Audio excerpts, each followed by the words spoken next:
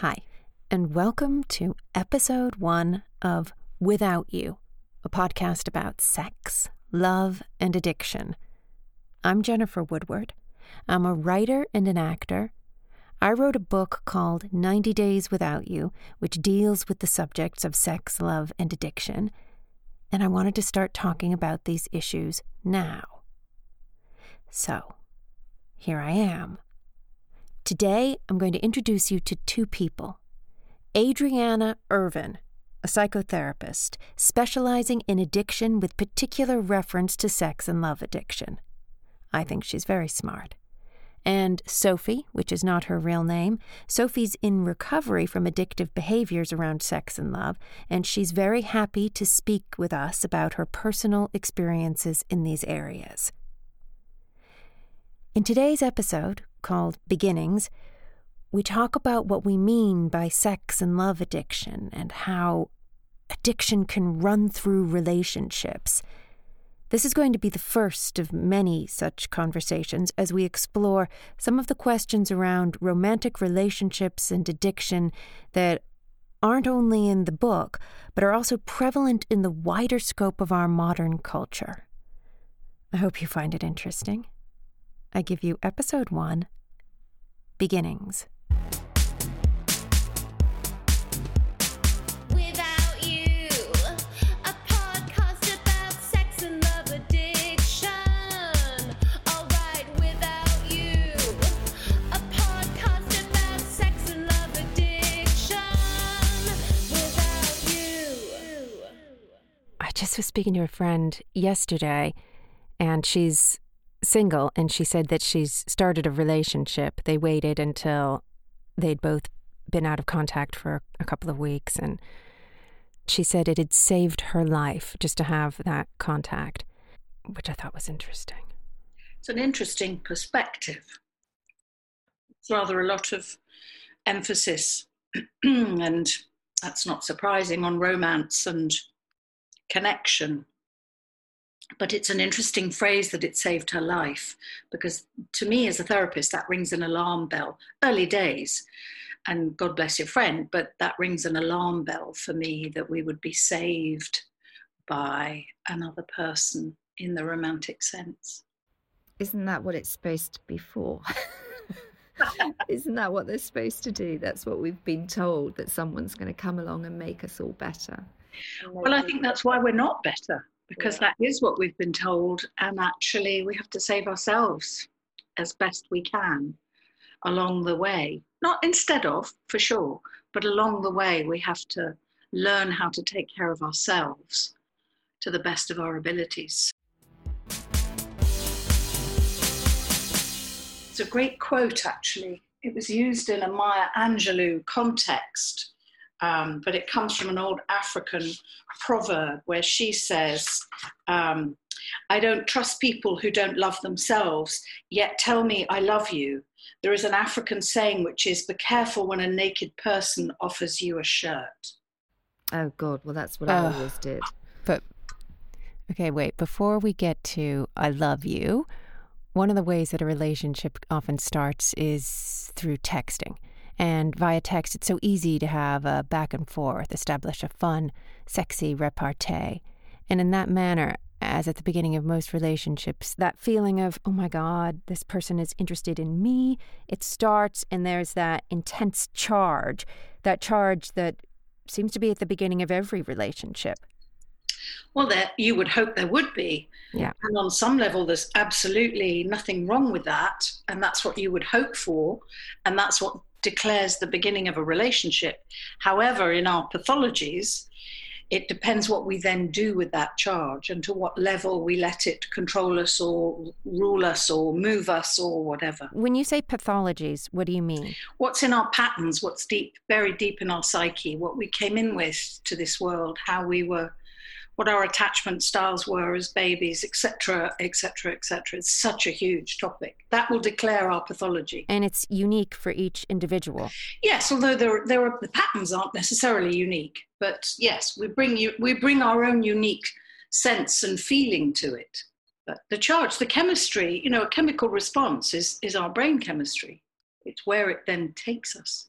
Well, I so know that charge, and it's interesting thinking about beginnings of relationships. I hesitate to call a bunch of things that I've been in, romantic things that I've been involved in, as relationships, but things that I've found myself in or fallen into or pursued.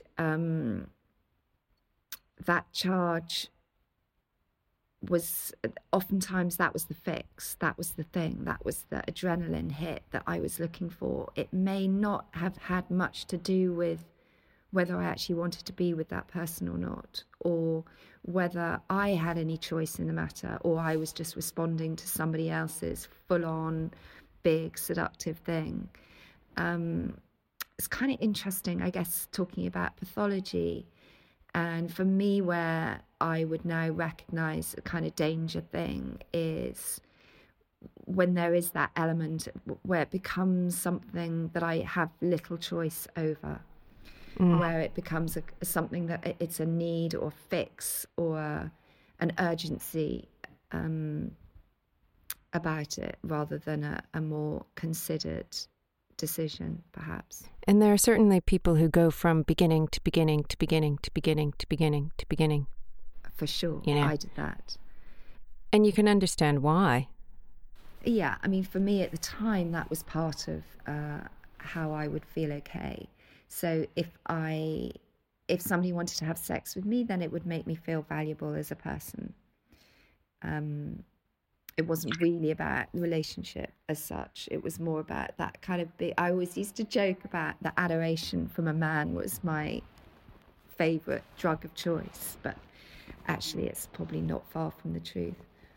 But I think you both hit on something really important, because there's a very clear way of seeing all addiction as some kind of attachment disorder, and sex and love addiction in particular as an intimacy disorder, where it's very hard to, because of low self-esteem, all the usual plethora of terrible malaises, that we look to someone else to fix us. Sophie, you said, if somebody wanted to have sex with me, it would make me feel valuable as a person. And you said that one little sentence, and you say it so quickly and in between other sentences, but that sentence alone is so deeply sad. It's one little sentence that holds so much in terms of what's happening in addiction. Yeah, but it's terrible when it just becomes a problem. When it becomes a problem for me, or it harms others, and it's not a way to live. And Adriana, it was so interesting hearing you talk about that thing of, always wanting the other to make us feel complete in some way. It's usually because whether it was actual, the trauma is always on the inside, it's always on the person who perceives it, is that we didn't get that enough sufficiently way back when. And that's not to point fingers at parents, because more than likely 99.999% did their best. But I actually think that sex and love addiction is the most painful and dangerous of the addictions. I do, because it's not visible on the outside. It is very difficult to maintain good recovery from, and it's very difficult to decide as an individual whether you're in addiction or whether you're in the genuine, real feelings with addiction running through it. Yeah, sure. It all gets a bit grey. Also, our world, our culture thrives on romance and fantasy and intrigue, and we kind of admire people that are popular and sexually attractive, or men that have this allure to others, or women, or our society sort of admires that in lots of ways. So yeah, it's tricky, and it's certainly tricky in my life, to the extent that it made a huge mess of things, and pretty much prevented me for a long time until I understood it and began to recover from it. It prevented me from actually being in a relationship that I actually wanted. And that's the irony. It's the one thing that we want most in the world, and it's the one thing that eludes us. I just want to backtrack 1 second. When you said they are, Adriana, you said sex and love addiction, in your opinion, are two of the most difficult, well, is the most difficult addiction to recover from. I think I might put gambling in there as well. You're right. You're right. Well, I think to be fairer, I think the process addictions, as opposed to the substances, because the substances are just the tip of the iceberg, and it wasn't the tip that sank the Titanic.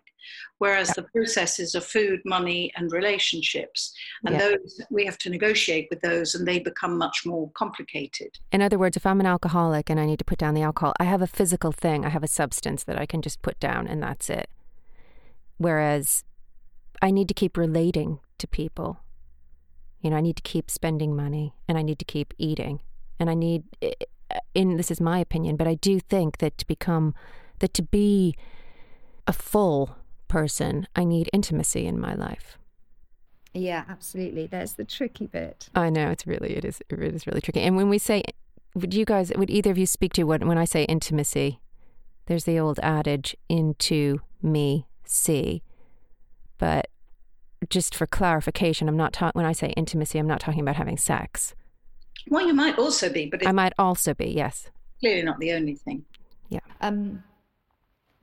Okay, so back in the old days and back in the hookups, it wasn't about really being with another. It wasn't really about being seen. I had a romantic fantasy about being rescued, but the hookups were more about getting that a fix. So that was more like a drug. I definitely can attest to that thing that you were saying, Adriana, about substance addictions being way easier. For me, that was straightforward. This was complicated because there was an addiction pattern running through. I mean, it's similar to food, I guess. There's an addiction pattern running around something that is actually needed as well.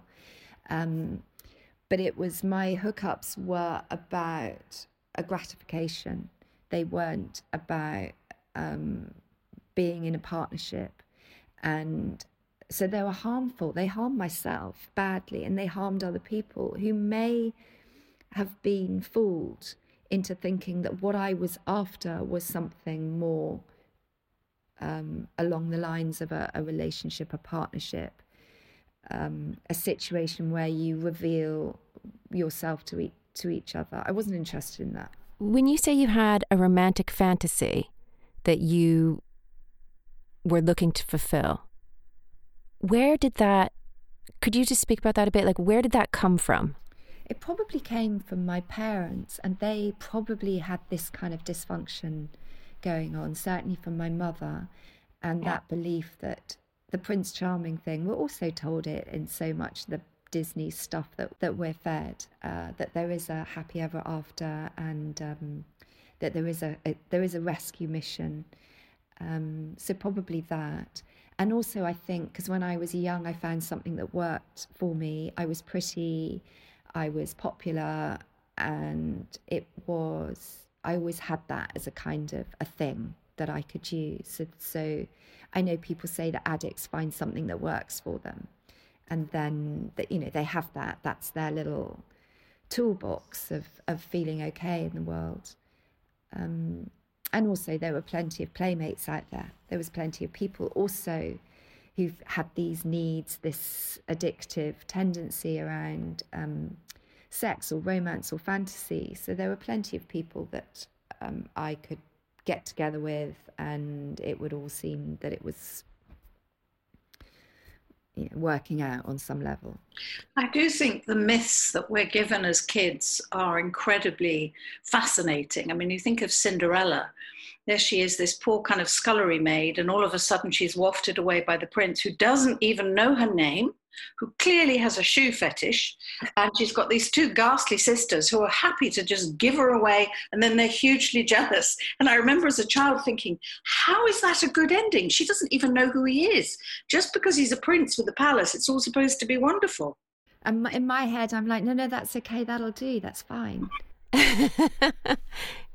Go for the palace. Go for the palace. Yeah, I can see with my mother that there was a part of her that just wanted it to be different for her daughter, in good faith, wanted it to be different. So I'm going to tell you that there is a happy ever after, that you could find. Don't do what I did, but find somebody really, really great. But in all of this, nobody's taking responsibility for themselves. You know, certainly I wasn't doing. I thought I was being terribly modern and terribly free. Certainly in the stuff that, Adriana, you probably describe as the sex addiction. Very much, I don't want to feel encumbered by any kind of romantic stuff. I have something that is popular, that a sex addict would respond to. I can make myself available sexually to get that hit of being adored and wanted, and you know, any kind of commitment, I'm not interested. So there was a huge self-harming element in that as well, and probably, if I wanted to analyse it, a whole bunch of acting out sexual abuse stuff. I guess in all that kind of acting out, that was more like a kind of fixed thing. But beneath all that, and also I think the kind of sexual acting out was a really big disguise over the bit inside me that was the needy little girl looking for Prince Charming, and possibly keeping myself very safe. So that I always did think of the sex addict as the shell that hid the kind of needy, mushy love addict underneath. And my needy, lovey, mush addict, I actually really saw in recovery when I let go of that behaviour, let go of that shell, that persona of being, you know, untouchable, unhurtable, I call the shots, which all of that was a complete illusion, in that kind of promiscuous sort of behaviour of being terribly modern and advanced. But then, yes, that whole big mushy bit underneath was interesting. And that brings up so it's called Sex and Love Addiction. And you just described for you 2 completely different ways of being in the sexual addiction and hard and tough, and then underneath a love addiction that's mushy and... But it's not really love, is it? Love addiction is an odd word, because it's not really about love. It's just not at all. Kind of. Also, it's only our culture that calls ourselves really needy. Other cultures don't label it that way. And what's fascinating is the subsections within the sex addiction and the love addiction part. And a lot of my colleagues think that they coexist as 2 separate addictions. Personally, I don't. But it's fascinating that the 2 of you think that the love addict is the mushy one, because the love addict can be very cold, very calculating, very avoidant, very withholding, very ice queen, etc. I was going to say that. That what Sophie described were 2 different things, and I can relate to one of them. However, there's so many more permutations to this, because you can have avoidance, you know, for starts, instead of being in an addiction and going for it, you can be in nothing. What would you call that, Adriana? Well, it's still addiction. It's an addiction to isolation and keeping safe and not getting your feet wet and not having any connection at all, because it is so threatening. And if the love addict is the mushy little one, then I would think probably in your cases, the she is the little child that just did not get her needs met, her wants met, didn't know how else to cope, so came up with some form of currency that achieved getting somewhere, and it involved behaviours and actions that actually hurt the inner child. Yeah, absolutely. This is making me feel so sad listening to you, but it's good. But this is at the heart of things, and I was so motivated to do this podcast because it's so prevalent, and it's so prevalent in a way that looks okay. It's like functioning alcoholics. There's so many functioning alcoholics in the world that everyone says that's fine and that's fun, and it's the same with this. But I don't actually believe it. I don't believe that any of these addictive behaviours are fun, even though I sure as hell would have told everyone that I was having the best time ever. And I'm sure there are a lot of other people in the same boat who are possibly floundering around with it all. And it's not so fun. Well, I think the piece that always gets missed in talking about addiction and recovery is that addiction is really a dis-ease of the spirit. It's something that's missing. It's a lack of connection to self. It's a lack of self-care. I mean, if you think about an alcoholic on paper, you know they're going to have problems with their relationships, with money, with self-care, with work, with whatever it is, because it's all completely unbalanced. And the part that drives me bonkers about sex and love addiction when it gets discussed sort of in magazines and so on is most men would like to see themselves as sex addicts and not talk about the love. And most women want to talk about the love addiction and not talk about the sex. And I think that just polarizes us and genderizes us to a degree that isn't holistic, that doesn't really understand. Because actually, the ultimate irony is that alcoholism isn't really about alcohol. And sex and love addiction isn't really about sex and love. Mm. Yeah, I can see that. And actually, I think that's a really good place to stop for our first episode. Sex and love addiction isn't really about sex and love. See ya. A big thank you to Ross Berman at Mr. Ross Berman for producing and engineering. And thank you at Amelia Baylor for music. We'd love to hear from you, so if you have any questions or topics you'd like to hear discussed, get in touch with us on Instagram or Twitter. Our handle is @WithoutYouPod, or find our Facebook group, Without You Podcast. And if you like what you heard, we'd love it if you subscribed or even went so far as to give us a review. Pretty please.